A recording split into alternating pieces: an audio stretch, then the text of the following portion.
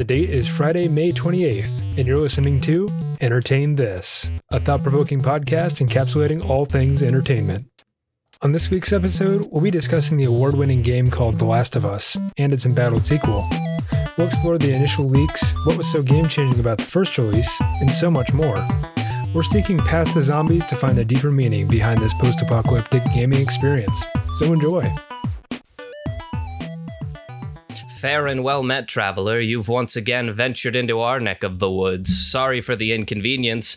As always, I'm Alex. I'm Michael. And I'm Nick. And you're listening to the only show on the internet covering all things entertainment that we know of. This is Entertain This. Entertain This. Oh, no. You all right over there, Michael? I'm only slightly dying. Yeah. It's powered down there for a minute. Yeah. What's up, buddy? Just, second day after getting the second dose of the vaccine. Doing my due diligence, integrating with society at a proper fundamental level. Hey, good job. Whatever they say. You guys have made it through another week in this crazy, curvy world, and we're here to reward you with a great episode. It is, of course, the last episode of the month. And as always, we've completed not only another however long it takes to get around in space in a week, but another rotation of our own, which is we've all gone and done our episodes for the month.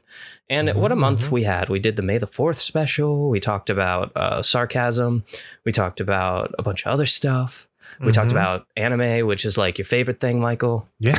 But of course, we have what we like to say in the industry is we're all spent. So we call forth onto our community for our last episode of the month.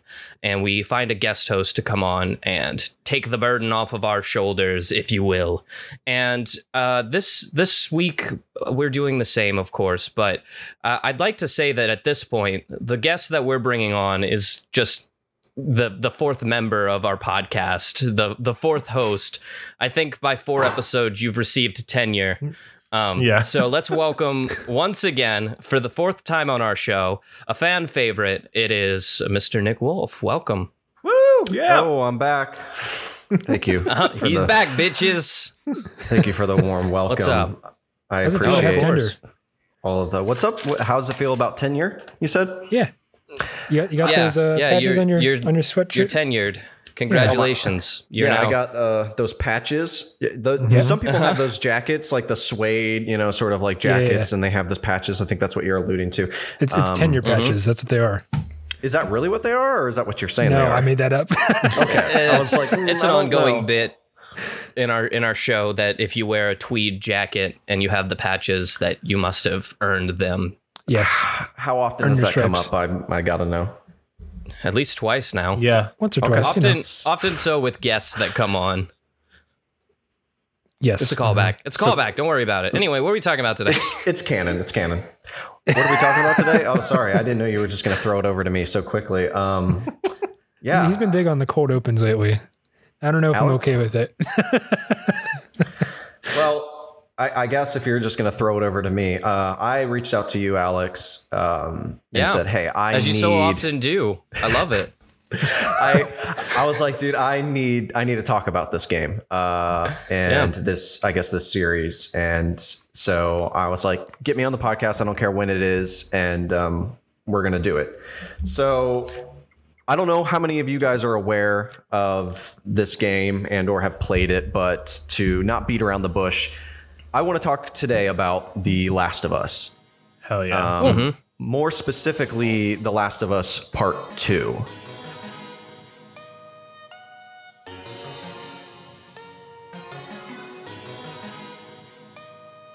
Interesting. Okay. Yeah. Okay. All right. I was going to say the reason why we're talking about it now is there's a special reason I'm sure you're going to get into. But what I want to talk about is you haven't actually played it yet because you're not a PlayStation guy. You're not a PlayStation guy naturally, that is. Yes. Yeah. Naturally, yes. That I did kind of want to. That's kind of where I wanted to start. But I also before I get into that, can I just poll the room real quick? How many of you guys have either played both the games or are at least aware of the content of the games? I guess we'll go around the horn here. Oh, to whomever wants to start. Well, I played the first game, and I knew about the sequel. There was a lot of flack around it for no apparent reason. I have not played the sequel yet, but I'm a big fan of like the first game because I thought it was excellent. Like that's one of the few games I'd rate probably 9 out of 10. It's pretty close to perfect in my opinion. So, please feel free to spoil me in any way. I'm okay with that because I want to know what happens. That's good to know because we might go somewhere later in this podcast. Okay. It will not be spoiler-free. I'm going to go ahead and premise by saying you can go ahead and spoil me all you want. But the closest I've got to playing it was at your behest, Nick. You told me, hey, go play this game. And I still plan on doing it. But at the time I was wrapped up in other projects. So I have yet to play it yet. I am a pretty big fan of Critical Role, which is a D&D podcast. And a lot of the voice actors off of Critical Role have pretty prominent parts in the Last of Us games. So I'm aware of it to about that extent. Wow. I've never heard of that. Yeah. One of the cast members on Critical Role, Ashley Johnson, plays Ellie. Yeah. Oh, Ashley Johnson. Okay. I'm looking at it now. Yeah. Ashley Johnson, Laura Bailey. Yep. Always a big deal in these games. Yeah. And so for me, like I have played about 6 hours of the first game.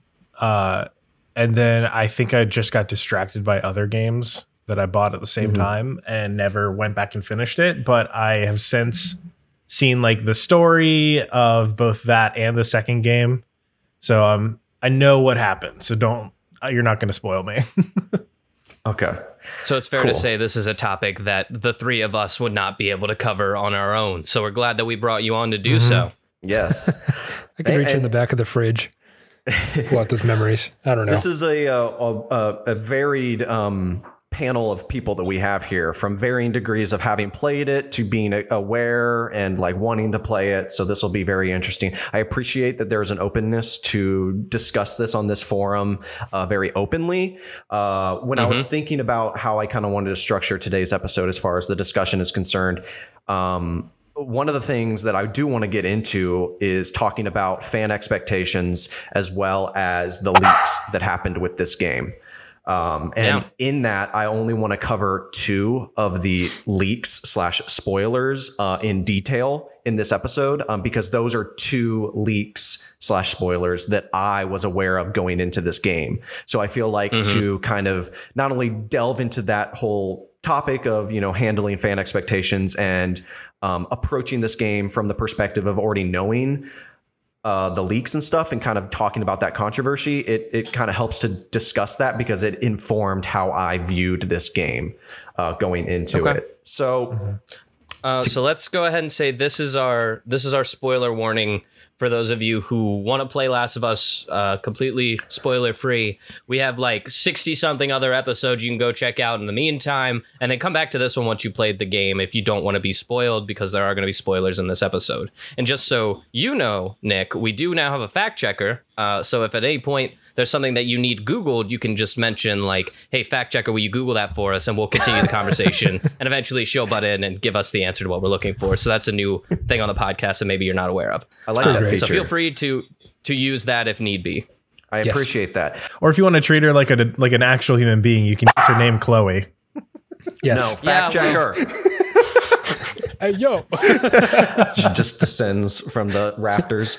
No, but just before we get into this, I do want to, I want to talk about this broadly for people that haven't played the game, just so that the first half of this episode will be like, hey man, you really need to get into this game. And then the second half will be like, all right, the gloves are off. I want to talk about this in detail. So for the first half, just call it out then. Yeah. For the first half, it'll be fairly spoiler free, aside from maybe the first game. So if you haven't played the first game, you're a number of years behind. So whatever. Like 7 years you were a number of years behind. I was. Come on, man. I was a number of years behind. So I guess I should set the dining room table here by saying that I traditionally am an Xbox player. It actually wasn't until Alex helped me procure a PlayStation 5 that I started to work back on the catalog of Sony exclusives that I never got the chance to play, whether it was Uncharted, God of War, Last of Us specifically. I was very eager to get into these games. So I played Last of Us Remastered, as well as its corresponding DLC Left Behind prior, obviously, to playing Last of Us Part 2. And this may be controversial to some diehard Last of Us fans, but I wasn't overtly smitten by the first game. I liked the gameplay. I thought it was a technical marvel. Even, in its age, it still kind of holds up pretty well. The voice acting, the performances, the story I found to actually be a little meat and potatoes. Wasn't as exciting or groundbreaking as I maybe was led to believe. And I fact checker, Chloe, I believe the game came out in 2013, if I'm not mistaken. I have no idea if I'm right on that, but sounds about right. Please. That's when I played it the first time. Is that correct? Okay. I'm not going to say it's correct. I'm going to leave that to the powers that be, but I remember playing it because I got the PlayStation 4 in 2014. I think that's when it came out. But that's when I first played the game, and it was a great experience. So when you said it was you weren't overtly smitten, I just think that you've been led to believe something that wasn't necessarily evident within the games. Like the problem is, I think a lot of people got to you before maybe I did, or maybe the game did. And they were like, "Oh, it's the best game ever! Oh, you got to go see this!" And then you played it, and it was kind of a letdown. So I think expectations and reality kind of didn't line up for you. But your viewpoint maybe a byproduct of the amount of hype that you received on it. Yes. Might be ready because here she comes. Oh, okay. Let's get in here. Oh, wait. Hold on. Oh. Is she coming? She did sign language because she's been studying sign language recently, but I haven't, so I don't know exactly what she was saying. So 2012, 2013.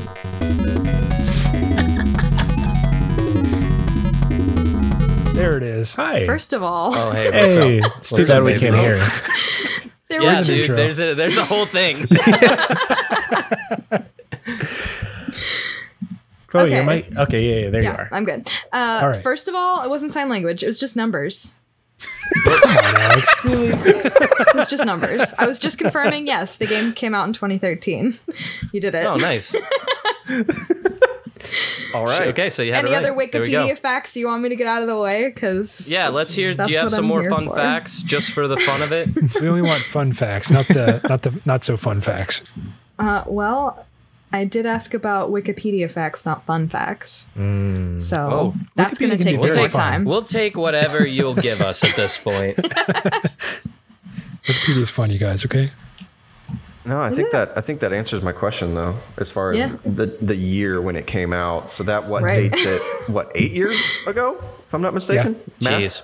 Mm-hmm. Yeah. Jeez, I'm old. Okay. So it's just shy. Is that right?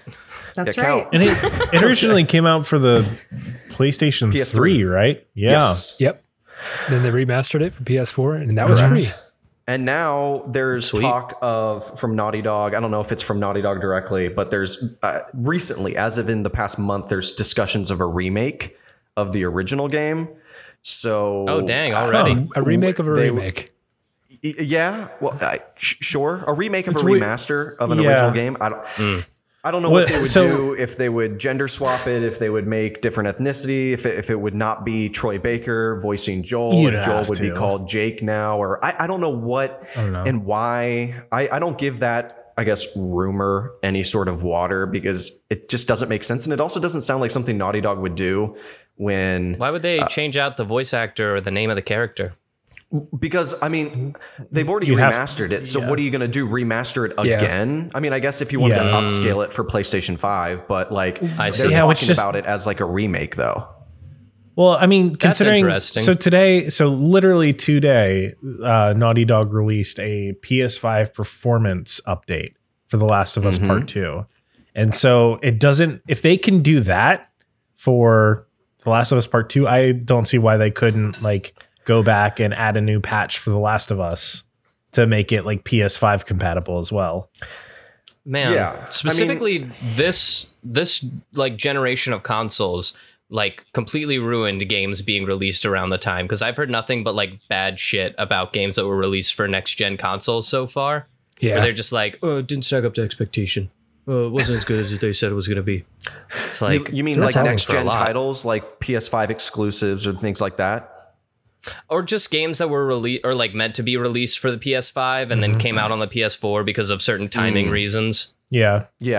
I think we're going to be, at least in the perspective of PlayStation, the two biggest ones, one that just dropped, Returnal, and then Ratchet and Clank, whatever, a Rift Through Time or whatever, which is coming out in June. Those are two hardcore, like PlayStation 5, Sony exclusive, built for that engine titles. And so far it seems Returnal has been hitting the mark as far as like really leveraging the capabilities of that console. And it seems that Ratchet and Clank will be also, hitting that benchmark as well. So I think it's kind of a slow ramp up because we're still in this like adjustment phase of like carrying over. I mean, they're already talking about Grand Theft Auto 5 port for PlayStation 5 and Series X. So it's like, what the hell? I mean, they'll keep making money though. Part of it is also the fact that we're at like a very awkward, artificial like scarcity, like side of like, there just aren't enough people with PlayStation 5s to be making games only for PlayStation 5.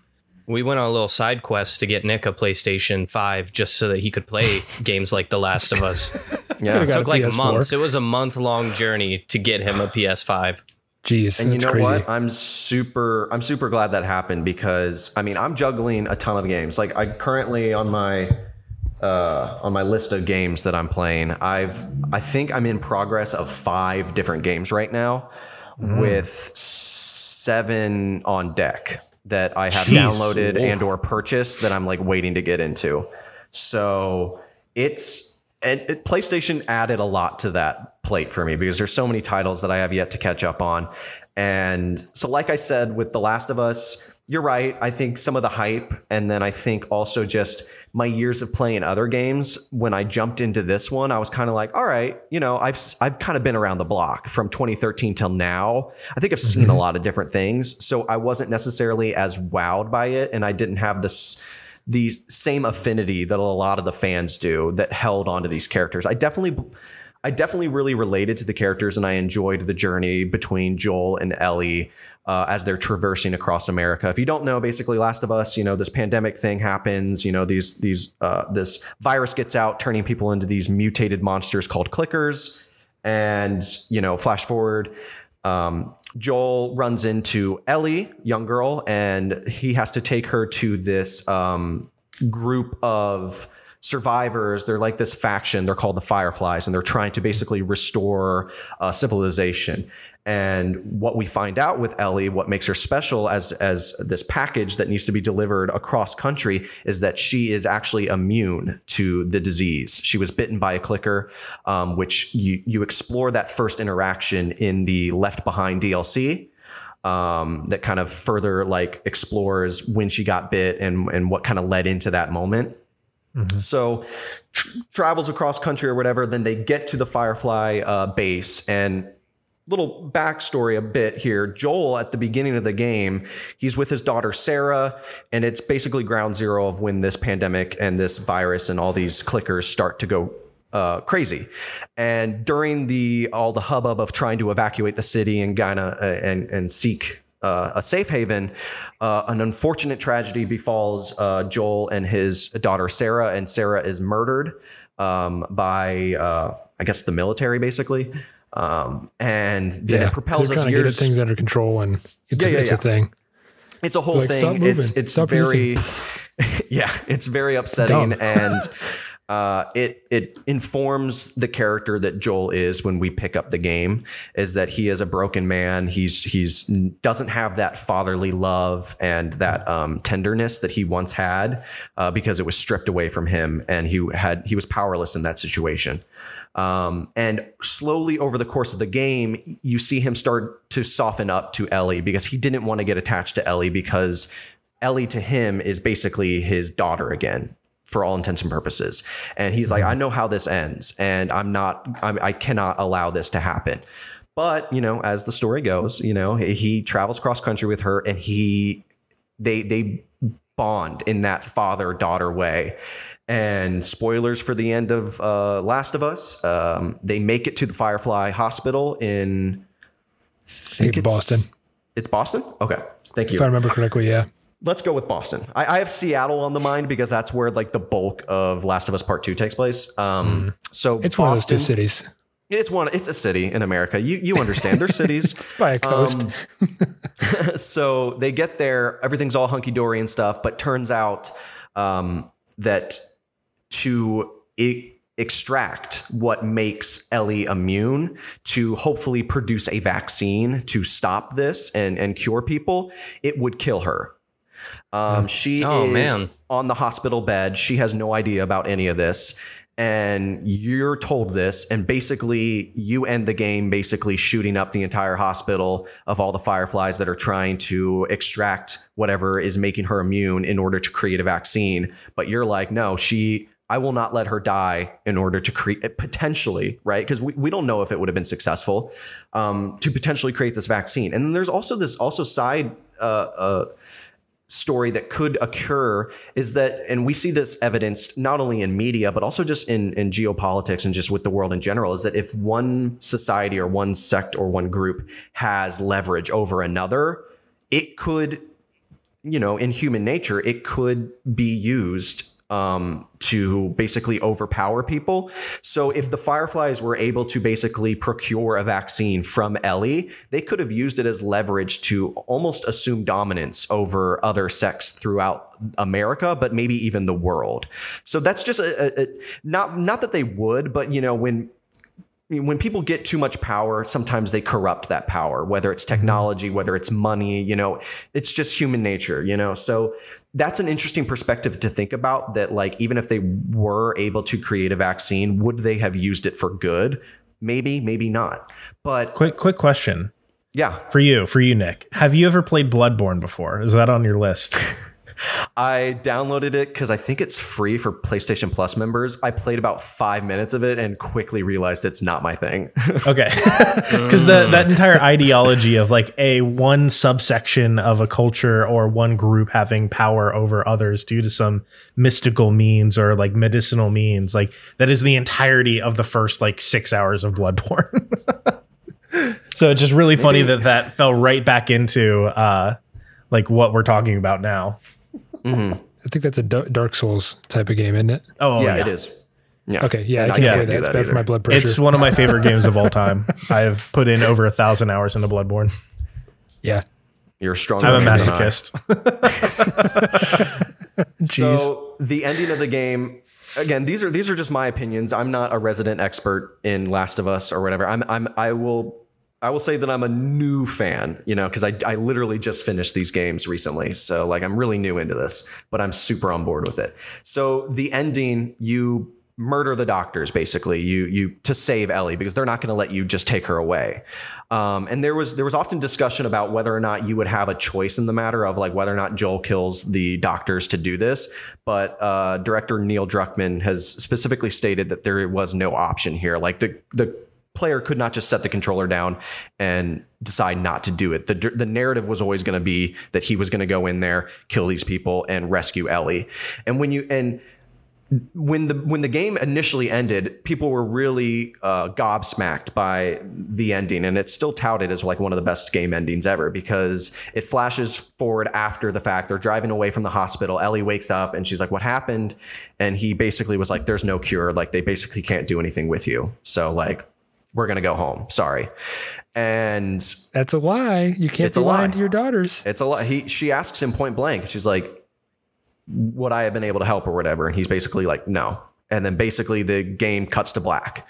So you as a player are left with this decision of how do you rest in the decision of what Joel made? How do you feel consciously about the decision that he made, as far as not only lying to Ellie about her immunity and the fact that she would have been able to potentially help create a vaccine, but Joel murdering all those people to save her? And And I would think personally, like when it was going down and I knew where this was headed, I was all for it. I was like, we have to do this. I got to get her out of here. I need to save her. And I also put it from the perspective of if I was Joel, mirroring what happened at the beginning of the game with his daughter, Sarah. Here you are in the Firefly Hospital, and effectively your daughter, Ellie, is there. And unlike the initial situation that propelled the beginning of the game, Joel has a recourse that he could do. He could intervene in this manner. Whereas in the first one, he was powerless in many respects, and it caught him off guard. Whereas he has the hindsight of the tragedy that he experienced with his initial daughter, Sarah. And when you look at where he was at the end of this game, no other decision could have been made. Like he's like, I have a chance to actually continue on living with my daughter. Basically, I can see her grow up. I can love her. We can be together, and it will not let anyone get in my way. Some people could say that's selfish. Some people could say that that's evil or whatever, but I think it's really human. I think it's complicated. I really respect that the game also ends that the writers don't presume to make a stance on how you as a gamer should feel about the decision that Joel made. It rests in this uneasy murkiness of, was that good? Was that bad? And I think that the game is all the better for it. So that's a brief, I guess, encapsulation of the first game. What I really want to delve into is the second game, of course. But do any of you guys have any thoughts or questions before we segue getting into more specifically part 2? It's one of the really interesting parts about video games to me is that, like, whenever there is like a very hard and difficult decision, like people complain that like they were like forced to do something they didn't want to do. Like, in the free will in the end, I don't know. Like in this case, I know there were a lot of people that like were really upset with like Joel and like his character, and making them like kill an entire hospital of people for something that could save the world. When in all actuality, like, it's a video game. There's always the option to stop playing. That is the option that is presented by the game developers on purpose. Like in this case, it's like, you don't have to shoot up an entire hospital. It is completely your choice to let the story stand where it's at, and you drop it and not touch it again. Yeah, but then you can't say you beat the game at that point. Right. I mean, and let's be honest. The way that they ended it, at least a little bit, was sequel bait for sure. I don't want to say it was sequel bait because I didn't get done with the game because I'm the only one that actually played it. No, I'm kidding. Because I was playing it and I was, it felt really great to shoot up the hospital. I know that sounds bad. Jesus Christ, man! It did. It felt great. We can't take you anywhere. But here's why. Because this entire game is stealth-based, right? And then you get to walk into this hospital like there's a clear end goal, and the only way to get there is just go in there guns blazing and be as loud as you want. And that's what felt good about it.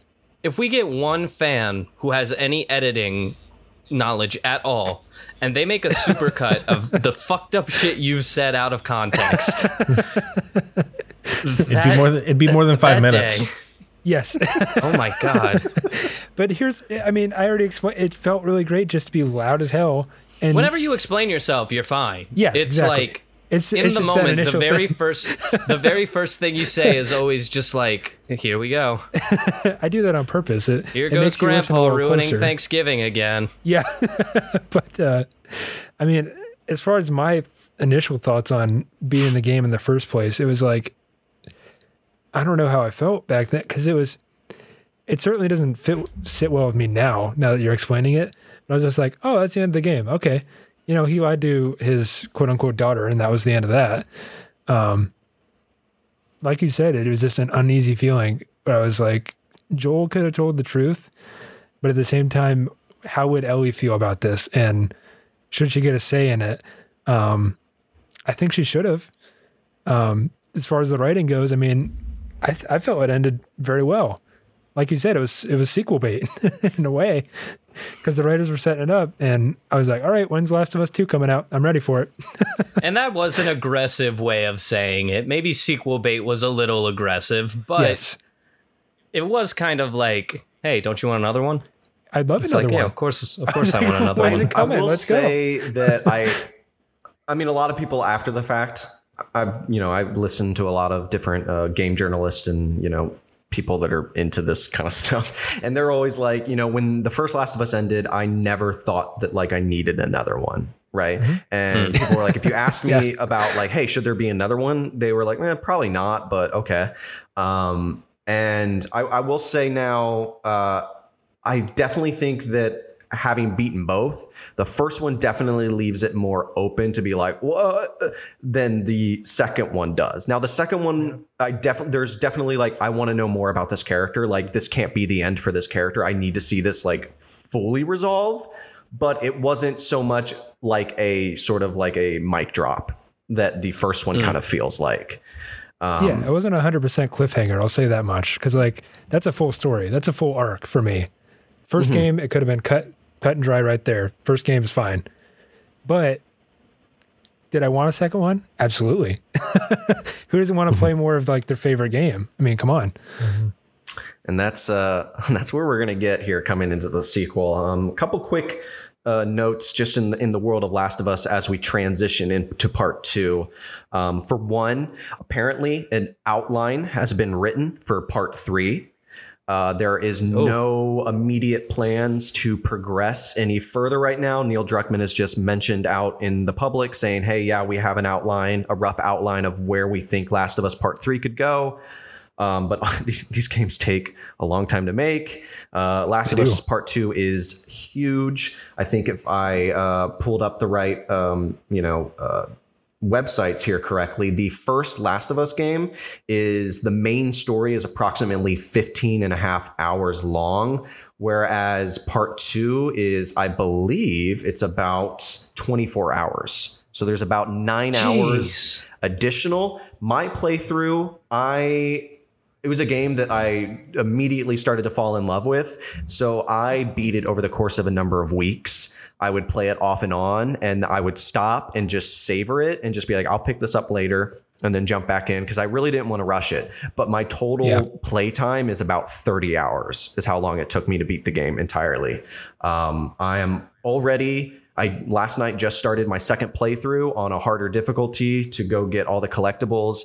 And now with that performance update, I downloaded it and I tested it out, and that 60 FPS like locked frame rate is silky smooth. It's beautiful. And I cannot wait I'm even more excited to play through it now. And they mentioned that they are still unlocking more capabilities with PlayStation 5. So expect more updates in the future. Days of play sale with PlayStation. So if you're listening to this now, I just want to mention this because this is a great incentive. If you have PlayStation, the Days of play sale starts May 26th. So Last of Us Part 2 is included in that sale. So if you have not yet played the game and you are interested in playing it, May 26th is when the sale starts. So you can get the game at a discounted rate. I highly recommend you take advantage of that. It's worth the $60 retail price, but if you're kind of trepidatious, this would be an excellent opportunity for you guys to take advantage of it because it's an amazing game. Last thing, the HBO show. So this has been a long sort of gestating rumor discussion of a Last of Us HBO show. It has officially been greenlit. Episodes have been written. They have casted Pedro Pascal as Joel and Bella Ramsey, who plays Lady Mormont in Game of Thrones, as Ellie. Now, I don't think she looks anything like Ellie, and I don't think Pedro Pascal looks anything like Joel. That is neither here nor there. It's whatever. It is, I believe they start production this July.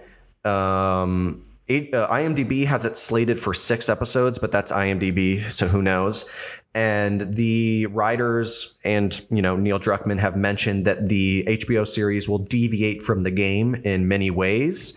I think that, and a lot of people were like, good, you should leave out part 2. It's like, no, they're strictly talking about part 1 of the game.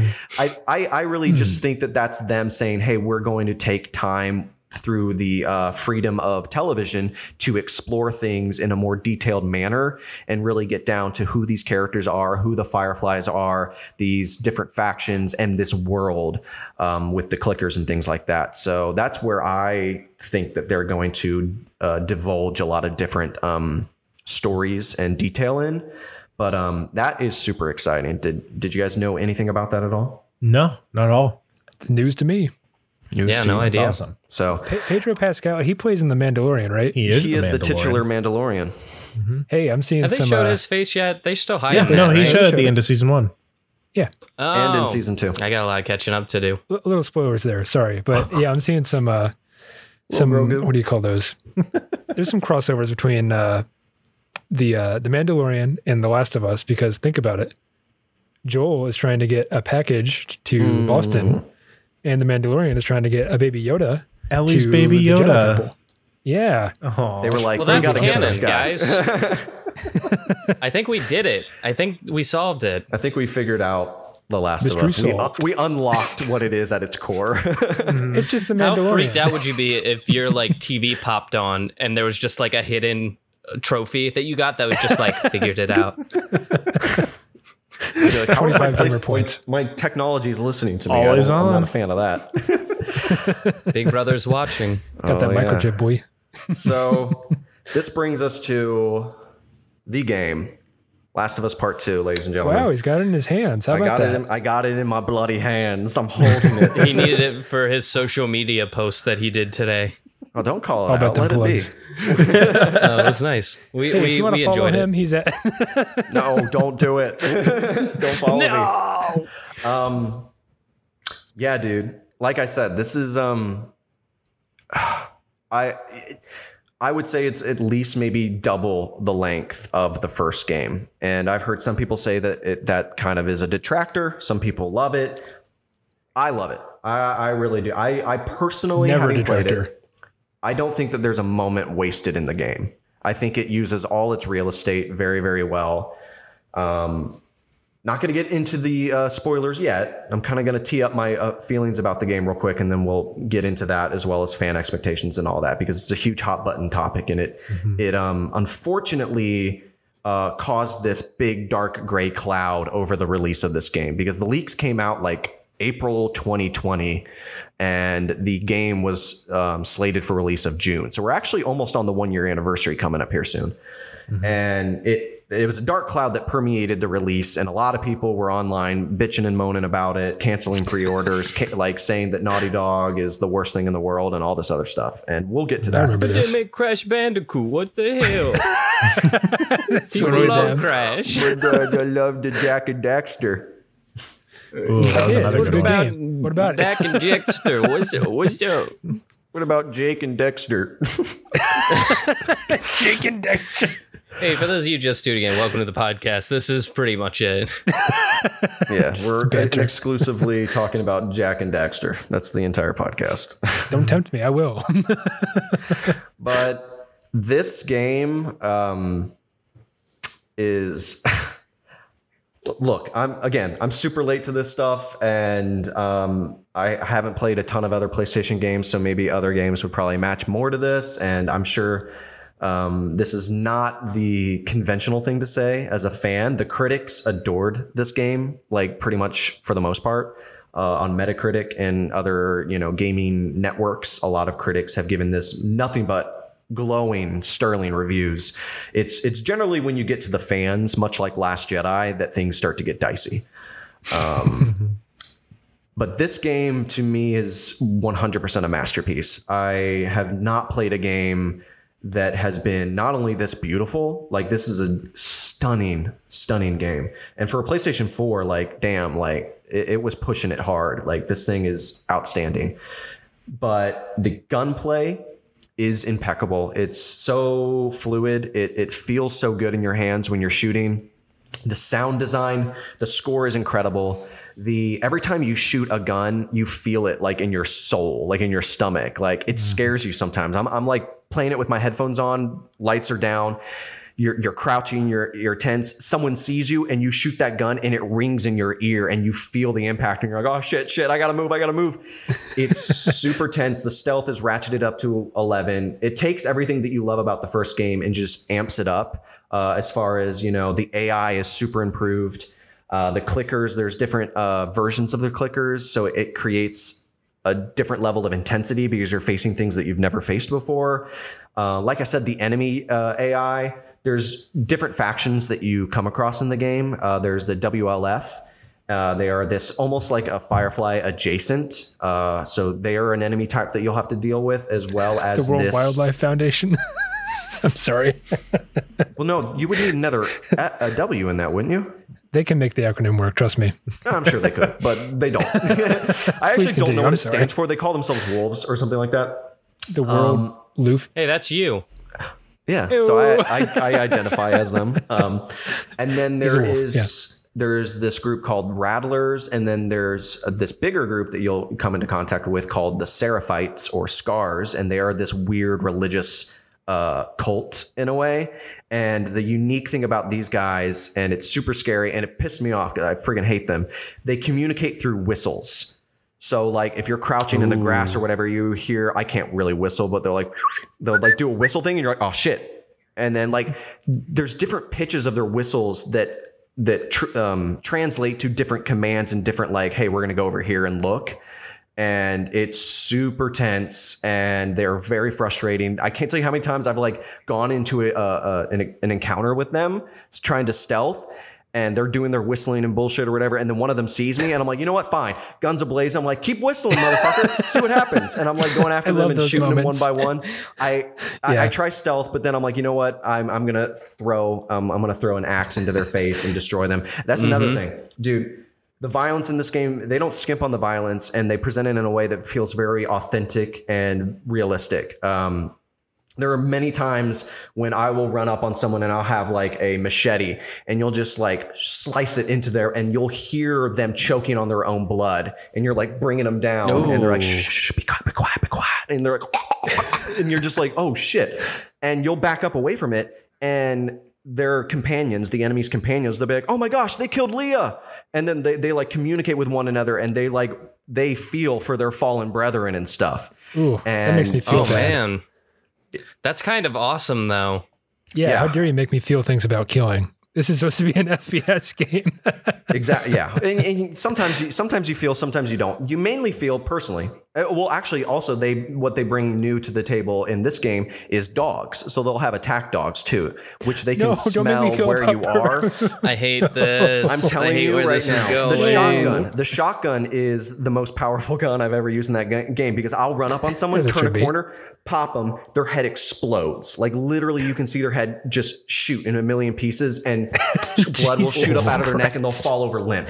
Same thing happens with the dog. So, in case you wanted to know what happens if you shoot a dog point blank, yeah, you'll see it real quick. Well, and to make it even worse, because you switch perspectives in the game of like which character, from like one part of the playthrough you're playing through and you see people interacting with the dog, like playing around with it, and it's being a good boy, calling it by its name and everything. Then you switch to the other character where you're running through, you kill the dog, and you hear the people yell out the dog's name.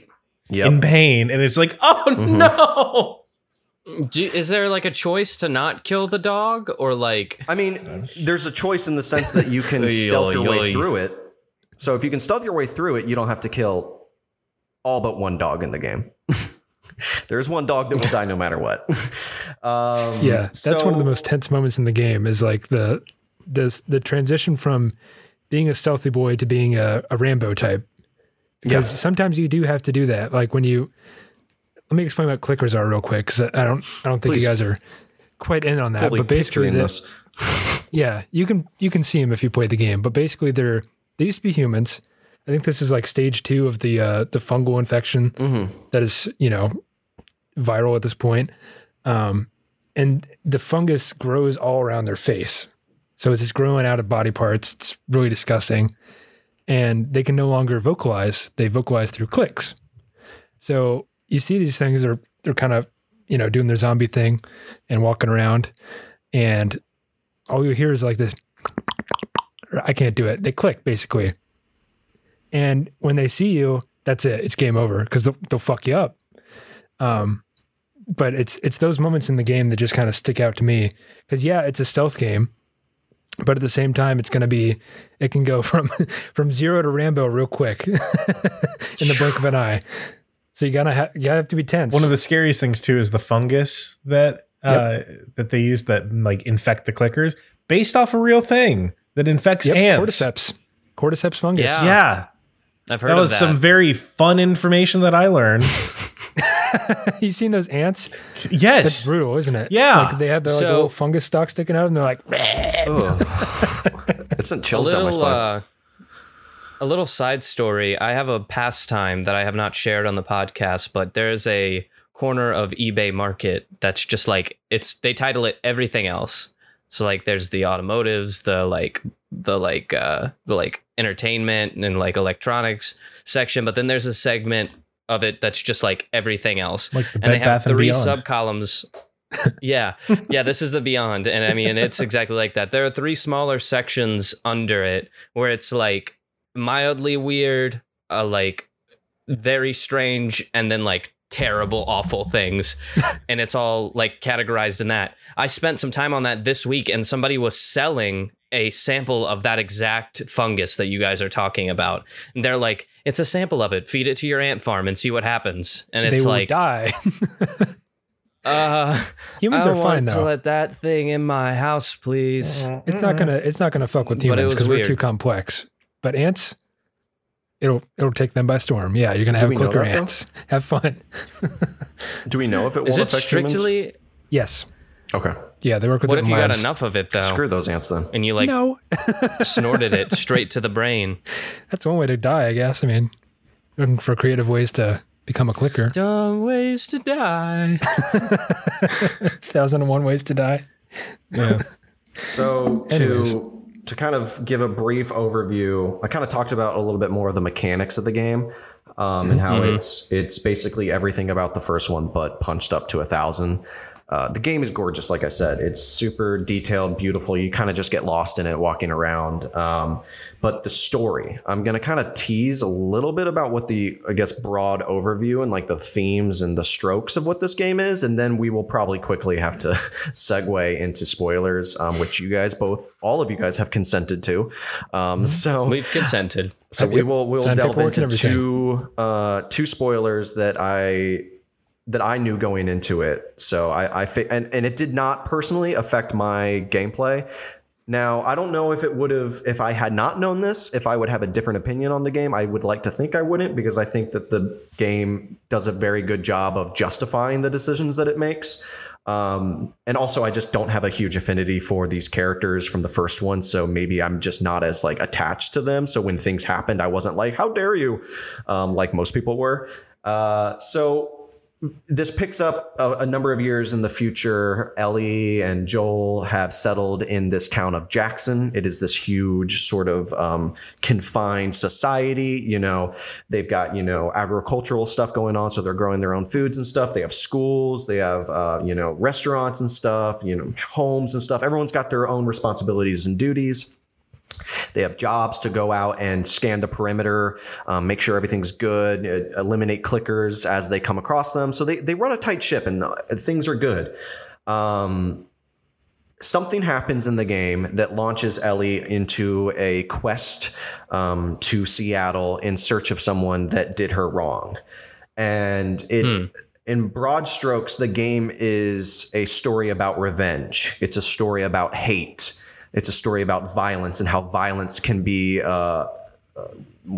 circular, you know what I'm talking about. Cyclic, it's cyclical. Yeah, thank you. Violence begets violence. That's a good one. Which I mean, this isn't the first piece of media to tap into this subject and wrestle with these things, but I definitely think it presents it in a way that is unique, as we'll get into when we get to the spoilers. But I found myself deeply on this journey with Ellie and felt like, yes, I'm on board with the decisions that you're making, and let's go do this thing. And then the game takes a shift in the halfway point, And I'm like, oh, this will be good. And just cracks my fingers. I'm like, all right, let's see what you're going to do here. And as I was playing through the second half of the game, the things that Ellie did in the first half of the game, which this isn't like a choose your own adventure. So like some of this stuff is narratively written into the game that you have to do this. Mm-hmm. And I praise this game for the fact that as I was going on the journey with Ellie, I was like, let's go. Cool. I'm fine with this. Yeah, this is kind of, we're kind of treading in some murky waters. Let's make sure that we remember priorities, why we're doing the thing we're doing. Let's not lose ourselves in our rage and our need for revenge and justification and retaliation, justice, if you will. And you see her as we go on this journey, slightly questioning the decisions that she's making. She feels the pull of like, I want to, should I do this?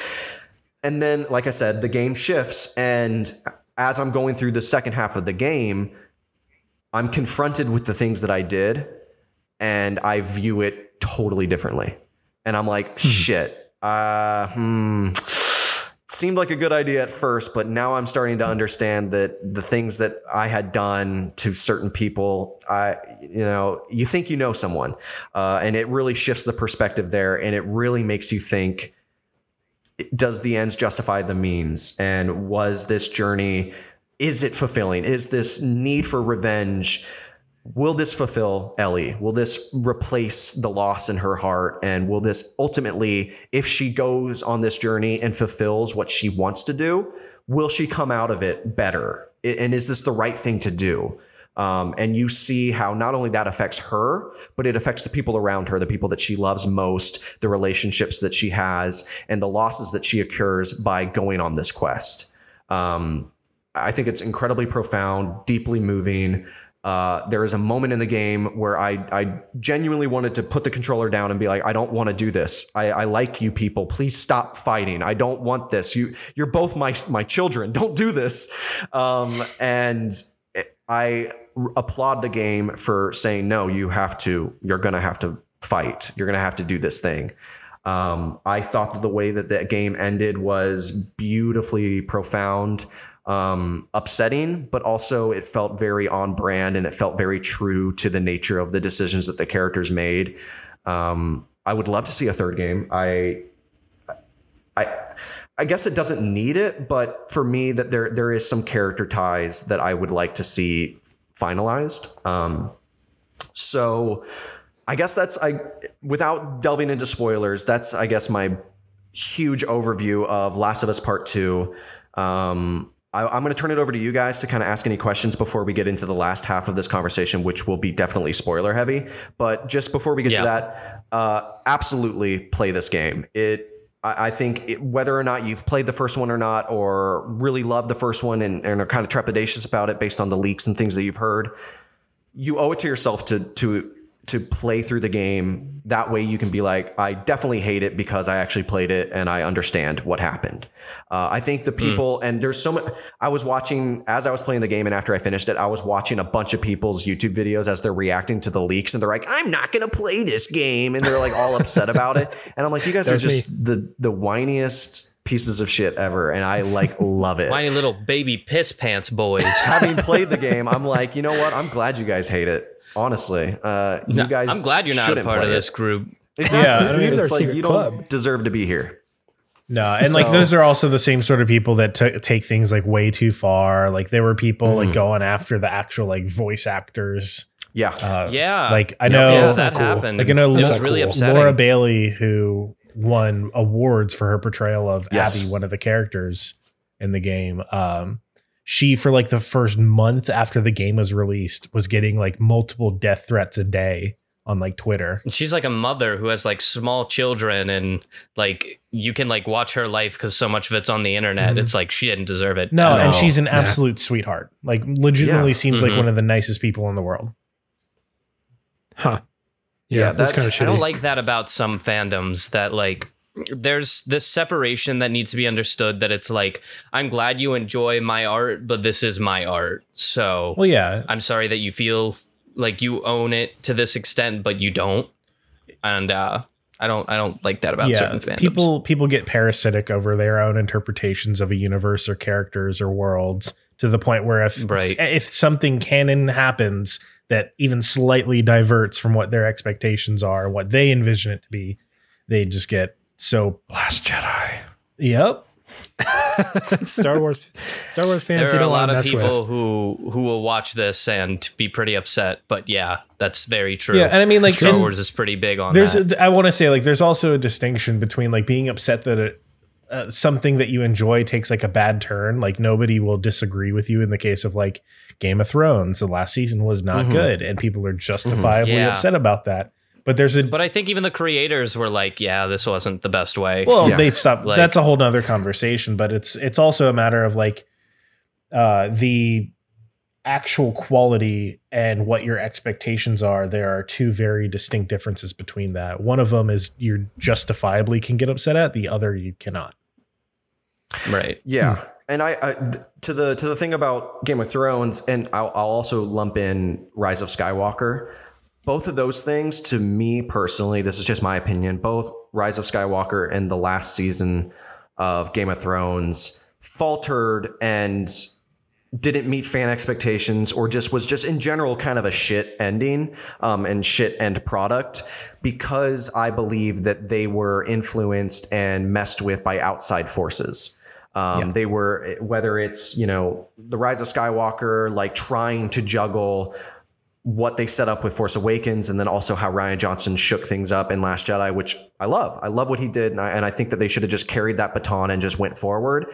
Rise of Skywalker is this morphed, weird, aborted thing that is like trying to do two different things, and it fails at all of them. And, the end of Game of Thrones was trying to condense basically like an entire like 13 episode season into like 6 episodes, and it just was not happening. Well, they condensed basically like 2-3 seasons into like 6 episodes. Sure, like, maybe I was being generous by saying 13, but and a lot of that comes down to like what Alex said. It was the writers and producers, like them being the outside force that was maligning it. And like in this, like it was for them, it was like they were straight up just trying to leave and get out of it, but they couldn't. Whereas, yeah, that's something too, where people like who are working on it will be like, this could have been better. This is complete shit. Yeah. This isn't what we wanted, and these are the several reasons why. Like, I kind of feel like Doom might have that too, just a little bit, because like the director has openly been like, this isn't the way I wanted it, this isn't how I planned it, like don't bother seeing it, like for this, that, and the other reason. And sometimes the piece of art struggles because of it. Sometimes it doesn't, but sometimes it does. I appreciate the honesty, if anything else. Oh yeah, I mean, candid honesty and just being open with your audience and your fans is the best way to go about it. And that's why I'm not saying that everyone has to like Last of Us, just like I'm not saying everyone needs to like The Last Jedi. But the thing that makes Last of Us Part 2 and Last Jedi different from Rise of Skywalker and the end of Game of Thrones is that, to me, Last of Us Part 2 and Last Jedi are through and through the artist's full vision of the product. Front to back, Last Jedi, whether you like it, hate it, love it, whatever, that's Rian Johnson's movie through and through, for better or for worse, warts and all. And the same is with Last of Us Part 2. Like Neil Druckmann and team, Haley Gross, they all put their heart and soul into this, and they wouldn't change a dime of it.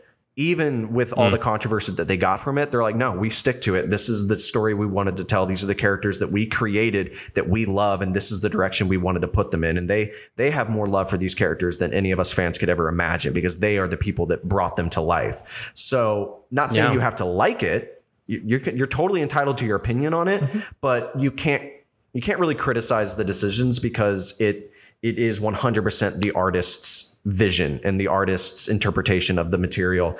And that's why I think it's like, it stands the test. It will stand the test of time. And I think that time will be kind to this game. I think a lot of people will come around to it, and it is a singular vision in a lot of ways. So again, if you haven't played it yet, this is where we're about to transition, getting more into the whole fan sort of toxic nature of it and getting into the leaks. So will be the point where you need to step off. I 100% think you should go play this game. Even if you stick around and listen to it, I still think that it's worth getting into. And everyone on this panel who we're talking to, as we're about to talk into this, wherever we end this podcast, I still would love for you guys to play this game, and I hope you guys do. It's a splendid game. So I'm all for it, except for the dog killing part. I'm gonna skip that. Yeah, you can crawl around. You can avoid some of it. Let's dive in. Let's dive into some of the controversies here. I'm only gonna bring up two, like I said, because these are two that I knew about going into the game. Now there was. This is where it really gets into kind of like the toxic thing, because I saw a lot of people kind of, whether they were being blatantly homophobic or they were just being fanboy and just like being like, I didn't want this. Why is Last of Us being woke and stuff? So Ellie's a lesbian. That's kind of tapped into in the Left Behind DLC for the first game. They kind of play in that arena, and they kind of also, I think, tease it a bit in the first game a little bit that she might be a lesbian. So it's nothing new, basically. Not really. It's just like they're like, oh, she's gonna have a romantic partnership in this game, and people were like, I don't want anything to do with that. And it's like, okay, great. Then I guess don't play the game. I don't, whatever. There's that. I was actually listening to a YouTube video from back in April, when April 2020, when the leaks happened, and they were talking about the character of Abby, and they were like, apparently she's like trans. First off, no, she's not. But also, like, even if she was, shut the fuck up. Like play the game. 2021. And if you don't like her because she's a shit character, then cool. But if you're just like, I don't like her because she's trans, it's like, okay, well, I don't like Joel because he seems to be straight. Like, what are we doing here? Like, come on. 2 + 2 = 4. Come on. Let's get beyond that. Like, whatever. So aside from those controversies, two of the big things came up. So the leaks came about, and again, we're delving in. Spoilers. Here we go. Joel dies. Joel dies in the game. Oh, I already knew that. So first off, people were like, I'm pissed. My favorite character, Joel. Why does he have to die? But it gets a little bit more, it gets a little crazier than that. So Joel dies at the hands of Abby, played by Laura Bailey.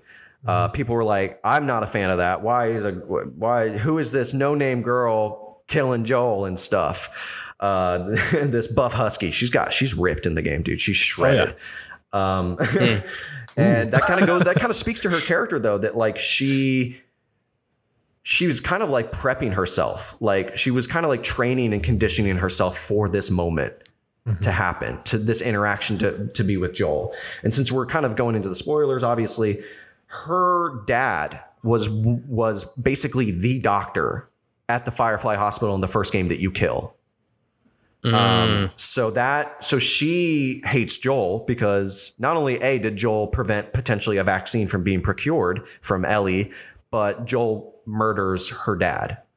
And the whole game, like you said, so far has been about like facing your consequences from a different point of view, and like understanding that some of the decisions that you made, though they made sense at the time, were fucked, and like now it's like coming to a head. Just seems like good narrative to me. I think that might be one of the things that people didn't like about it, because from a lot of what I was reading on the internet was that, Last of Us 2 took a dark turn. Did it really? Is it more dark, or is it just like, is this just what you did in the first game coming to roost in the second game? Like your actions have consequences. You just expect to shoot a whole bunch of people in the face and then walk away from it like, sorry, this ain't Call of Duty. You're not going to walk away with a medal because you did it. It kind of rubs your nose in it. It kind of makes it, and it really makes you live. It makes you really kind of live and marinate in the decisions that you made. And I mean, this game is undoubtedly more graphic than the first one, like 100%. But I don't think to a degree that it feels, I guess, like torture porn or anything like that. Right. It definitely just, it feels natural. It just feels like, hey, you know, the decisions that you made, it impacted these people, and these people are pissed, justifiably. And here's what they're going to do about it. They're going to beat Joel to death with a golf club. And it's a it's a very bloody, very upsetting sequence. Ellie's there. She sees it. She's begging, pleading, and just Abby goes at it and lets him have it. And she lets Ellie and Tommy, who is Joel's brother, live. And, so and this happens early on in the game too. Another thing that people thought was like, okay, Joel dies. He dies heroically, saving Ellie at the end or whatever. This happens within like the first hour of the game. Like legit, like out of 24, mind you. Yeah, out of 24, depending on how you're playing it. Like, yeah, it is the thing that, and Joel pops up here and there with like flashbacks and stuff. So you get to kind of, live with him further on in the game, and it kind of recontextualizes their relationship and stuff like that. But, and another thing that is broached in the game as well is what comes to light is the conversation between Ellie and Joel about like, hey man, I actually did lie to you at the Firefly Hospital. I killed these people. And there's this beautifully poignant moment in the game where Ellie is super upset and she storms out and she's like, I don't think I'm ever going to be able to forgive you. Like, we're going to ride back to Jackson and I want nothing to do with you. And then another cutscene happens later on in the game where they're talking about that whole thing. And he's like, if God gave me the chance to do this, to like do things over again, he's like, I would do the same thing over again. 100%, basically. He's like, I have not changed my mind on it. I made the right decision by saving you. And she's like, upset about it, but she's like, I think I can start to like learn to forgive you and stuff. And so they have this kind of come to Jesus moment and this like, forgiveness. But his death is what propels Ellie across Seattle, going to Seattle to find Abby. And she's joined by her kind of girlfriend. They're kind of off and on, Dina, and another collection and cast of characters. But you spend half the game playing as Ellie, and you're slowly working your way to finding Abby. You're meeting other people that are part of the WLF, which is what Abby is a part of. You're torturing these people and interrogating them and trying to inch your way closer to getting to Abby. And all the while, you're doing further and further dark things. And you as a player, and even as Ellie, you're sort of questioning, man, should I really be doing this? But all the while, you're still like remembering what Abby did to Joel. And I don't know if it's at this point yet that you understand why Abby killed Joel. You can maybe kind of think in your head why it happened, but I don't think until you switch to the second half of the game that the pieces start to fill themselves out. So I think at that point you're still just running on adrenaline, like, oh man, they killed my boy, So you're running after it. You're making crazy decisions and stuff like that, which are all tailored to the game. And then the game gets to a point where you are confronted with Abby. She's there. She's got people at gunpoint, and she points the gun at Ellie, and she's like, I let you and this other person live that day. And sure enough, you're barking up the wrong tree. You're coming after me, and you murdered a bunch of people that I care about. And watch what's about to happen. And then the game cuts to black, and then reopens, and it's day one, Seattle. You're playing as Abby. The rest of the game, basically, you're playing as the antagonist, as Abby. And it's recontextualizing the 3 days that you spent as Ellie, making your way through Seattle, trying to find Abby. You see it from the other side, playing as Abby.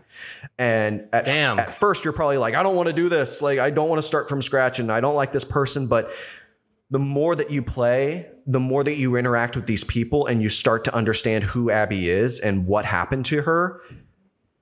Like I said earlier, without kind of divulging into the spoilers, but you start to view the decisions and the things that happened and the people that Ellie killed in the beginning of the game. And you're like, oh shit, I'm interacting with these people and I'm going on missions with these people and I'm understanding who these people are as just individuals and their relationship to other people and how we have a relationship together. And then as the events of playing as Abby start to slowly get closer to the events with Ellie, you walk into a certain set piece at an aquarium and you're like, oh, I know exactly what Abby's about to find. I know what's about to happen. And I felt bad. I was like, damn it. Why did I do this to these people? Like, I feel bad. And this game does an amazing thing where it makes you feel so much venom, hate, and anger towards one character. And slowly over the course of the second half of the game, you start to soften up. You start to understand, like, yeah, honestly, if the roles were reversed, if Abby was Ellie and Ellie's dad, Joel, was the doctor, and Abby's dad killed the doctor, like literally, if the roles were reversed, you could totally see the same thing happening from their perspective. And it gets to that whole circular nature of violence begetting violence. And will this justify you? Will you fulfilling your desire of revenge? Will this fill that hole in your heart, or will it leave you more empty and start to, separate you from the people that you love? Because the game ends on a very somber note. And I definitely don't think that the game justifies revenge for where it leaves certain characters and how this craving for retribution can sever ties from the people that you truly love and care about. So I think one of the things with the leaks, with people finding out that you play the second half of the game as Abby, I think that threw a lot of people off because. And it sucks for the developers of the game because it's like you're finding this out without having played the game. So understandably, people are probably overreacting and freaking out. Like, well, this random girl that I don't know about is killing Joel, and then I have to spend the second half of the game playing as her. Like, I don't want anything to do with that. Do we know how the leaks happened? I think it was a Naughty Dog employee just went rogue and just went like, here's screenshots and stuff and go crazy. What the fuck? That sucks. As someone that works with games, I work with a certain game company. Recently, actually, I remember checking my work Slack and people were like, and they posted screenshots and they're like, why is this leaked? And it was a screenshot. And I can just see all the messages on my Slack and everyone's like, like doing damage control. Like, did someone is this in the build? Like, oh. And I remember like feeling panicked too. I was like, did I do it? Did some of the people I work with, like some of the vendors and stuff that I work with, like, did we accidentally do something? Everything was fine. Like we didn't really do anything wrong, but that was just that's just a screenshot. I can't imagine logging in and looking and being like, literally basically like the entire game was leaked. And you're just like, oh shit, Jesus. Dude. All of this hard work. It feels purposeful though. Yeah. Like that doesn't feel like it could have been an accident. Oh, no. This was definitely like premeditated. Unless like somebody was like, I want to impress my friends, so I'm going to send them a little bit and be like, hey, don't tell this to anybody. I'm under a non-disclosure agreement. And they sent it everywhere. Person should never be working in games. Yeah. No, if you go against a non-disclosure agreement, you should pretty much be black boxed from everything secret. Yeah. I mean, at least if you're going to spoil something as someone that works in games, like sit with a friend and talk to them. Like, don't like send photos and like game code and videos like that. That's a no-go, dude. Don't leave a paper trail. Don't do that. Come on. Exactly. Yeah, but you would never do that, right, Nick? Of course not. I've never done that. Never done really that haven't. with anything. Don't hold me to the fire. I really haven't done that. No. He hasn't.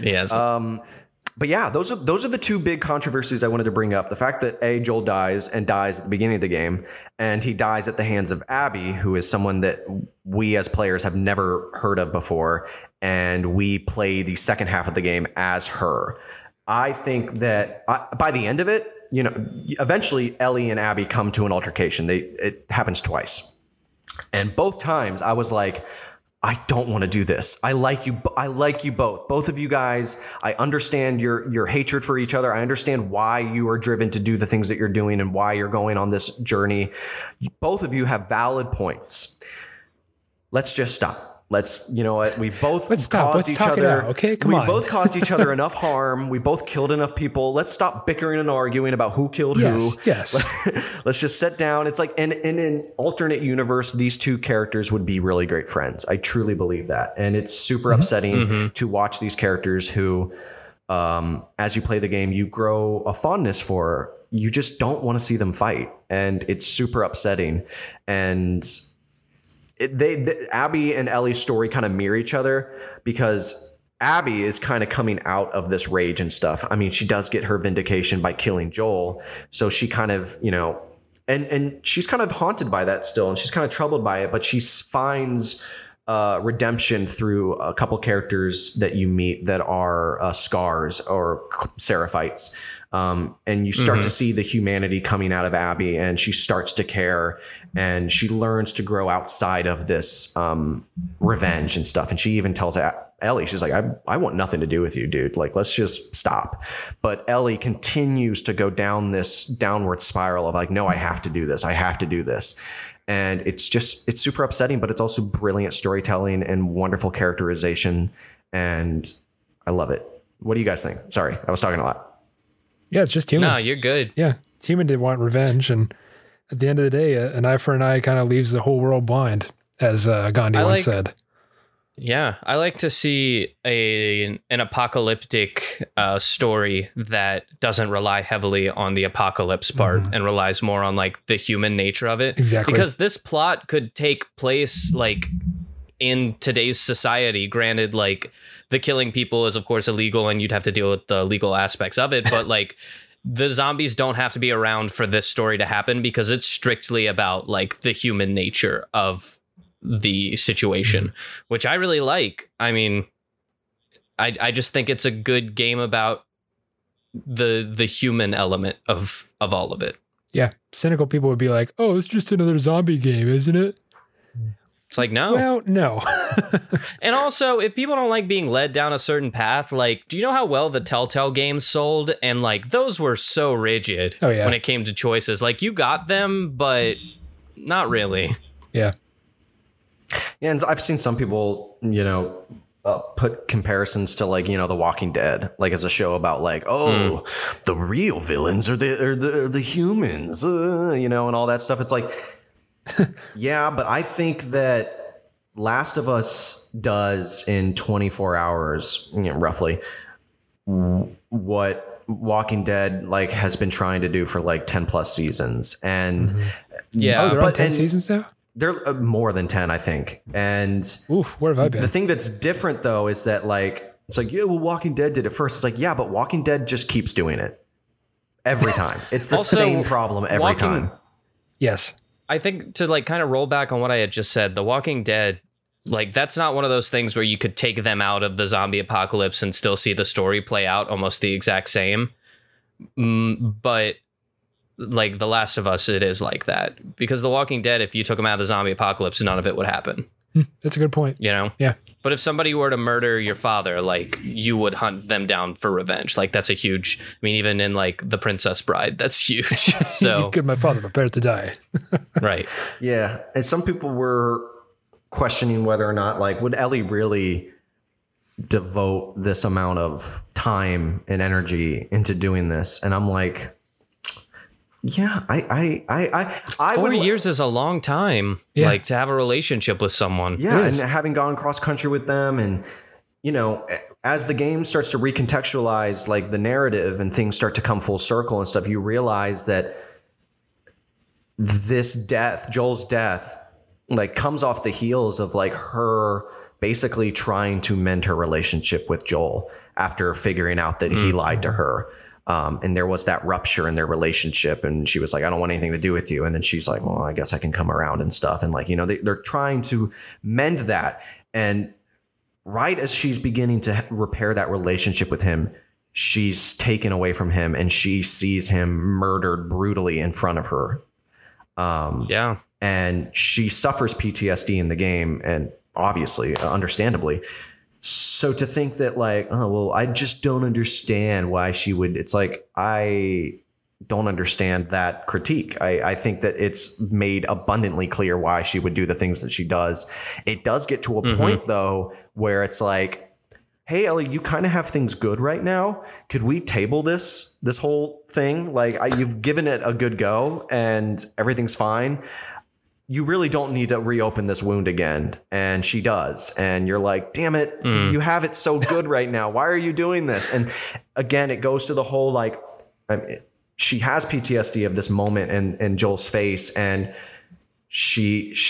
I think that she's still seeking, like, if I can just kill Abby, if I can just get her out of the equation, if I can just fulfill this, everything will fall together and I will be at peace and I can move on. When we all know the answer to that is that won't she'll just end up staying broken. Like it won't fix that. And the game loves to wrestle with that conversation as well as with Abby. But like I said, Abby's more on the coming out of trying to shed this, and Ellie is digging herself deeper into it.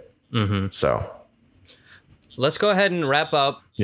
Just that way we can get to the quick this. But do you have any like final words before we switch it over to promos?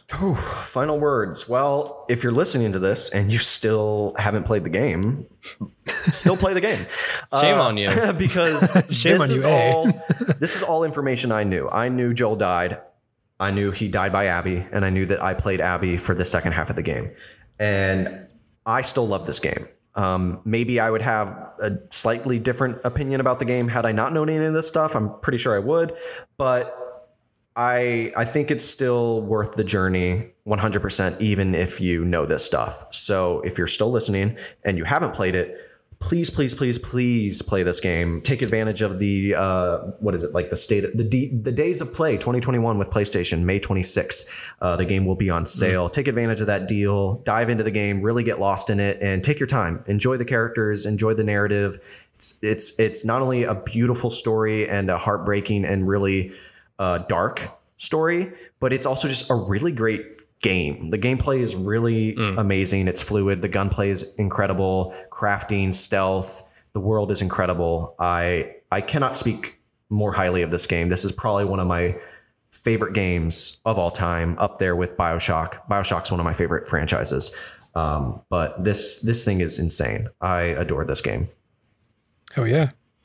Makes it worth buying the PlayStation 5, I assume. Oh yeah, you let me borrow your PlayStation to play Spider-Man, and I was like, I totally get why someone would buy a PlayStation to play Spider-Man. And I know people would say that about, the Uncharted games and God of War and stuff, and I'm making my way through those games as well. But damn, Last of Us 2, like damn. I would buy a PlayStation over again just for that game. For sure. Do you have any plugs that you want to do before we switch it over? No. Great. Well, I offered. No, all right, on to the promos.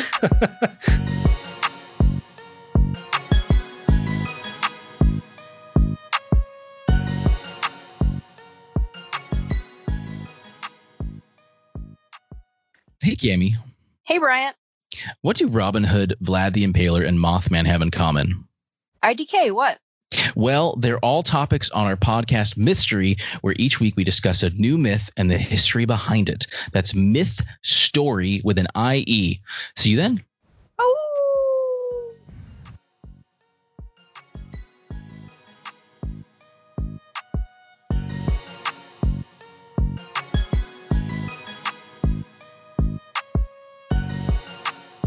I didn't get new promos, and I said that I would, but I didn't. Hey, Nick. I won't do this bit again. I'm sorry. IDK, what? Oh, sorry. Oh, okay. We're still going? I was still doing the bit. Another great episode with our good buddy Nick here. Not Thick Nick, the other Nick. It is a bit confusing when you're both on, but we still love it nonetheless. Michael, last week we talked about some weeaboo shit, because that's your corner of the world.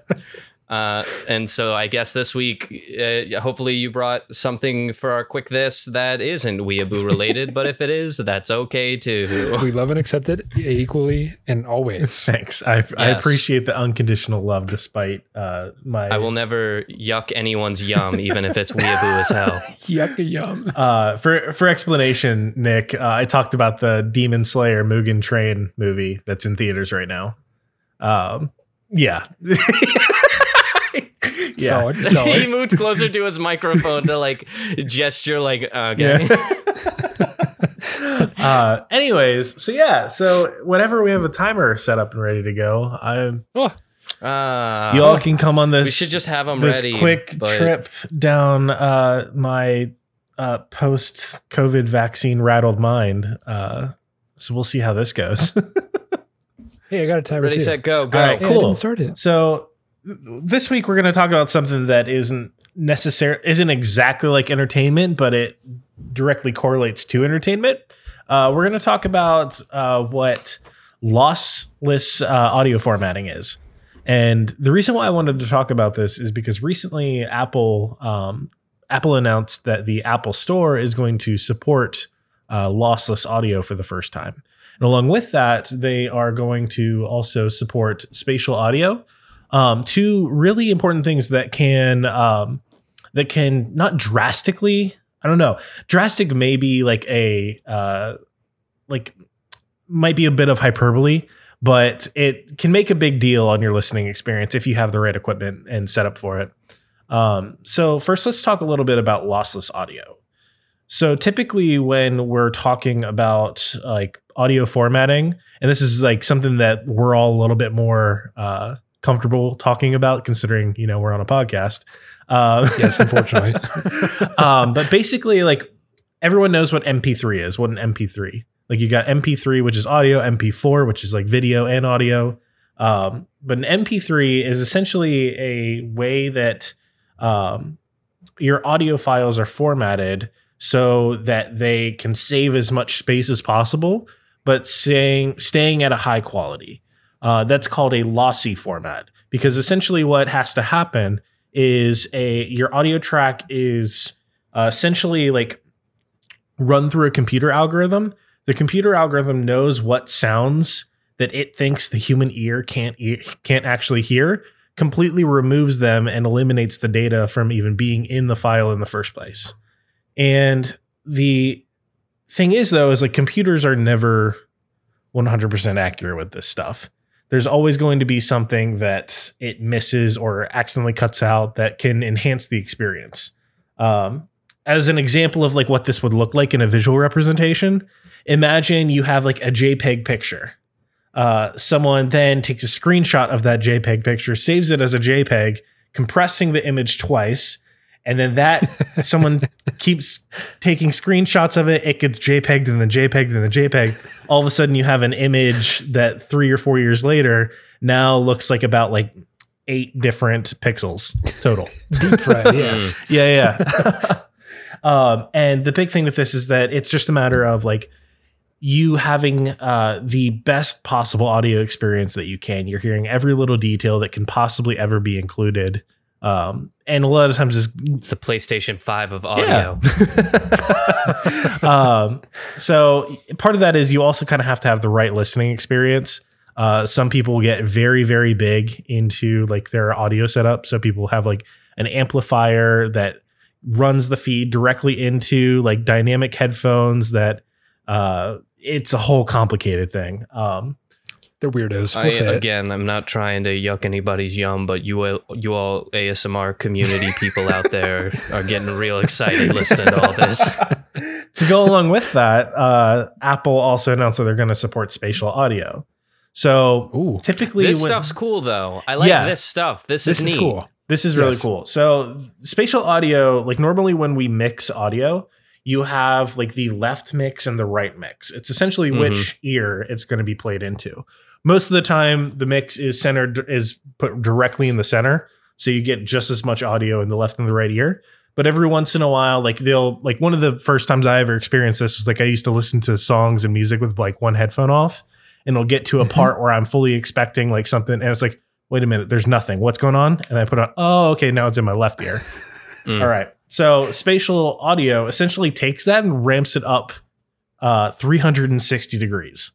The whole idea being that instead of you only having 2 channels, you can record audio in a 360 degree atmosphere. So you can have music that is being feeded into you from like the top right corner of a room, or from directly above you, directly below you, or any degree in between. Weird. And the big thing with that is it's essentially surround sound for music. It puts surround sound in your head. Yeah, essentially. Scary. And the big deal with that is that it gives, any time that you are able to give an artist the ability to new tools, essentially different ways to curate the way that their artwork is coming to you, it opens up a realm of possibilities and creativity that can be implemented. So we're going to probably at some point, especially with this being picked up by such a large medium with the Apple Store, the Apple Music Store. Oh, you hit 5 minutes. Cool. I'm almost done. Go ahead. We're going to start to see entertainers, musicians start really taking advantage of this technology, and podcasters possibly taking full advantage of this new way of experiencing music. Wow. I'll just say you guys have some loose rules on the whole 5-minute thing. Yeah, well, we got 5 minutes and 16 seconds there, but I know that like last week I went on for like closer to like 8 minutes. So I really don't pay attention to it. But when we first started the podcast, we used to yank you off at 5 minutes and you had to shut up no matter where you were. But that felt a little rude. Mm-hmm. It'd be funny if you could like cut the mic. They're talking about audio. And they're like, oh, we lost them. See, what a shame. I'd be interested in implementing that into our podcast, maybe for like an episode or two. I don't know how weird it would be if like we were able to do like a round table discussion where you actually felt like you were sitting at the table. I think that's an interesting concept. You feel like you're in the middle of the table. God, I guess you're right. That's weird.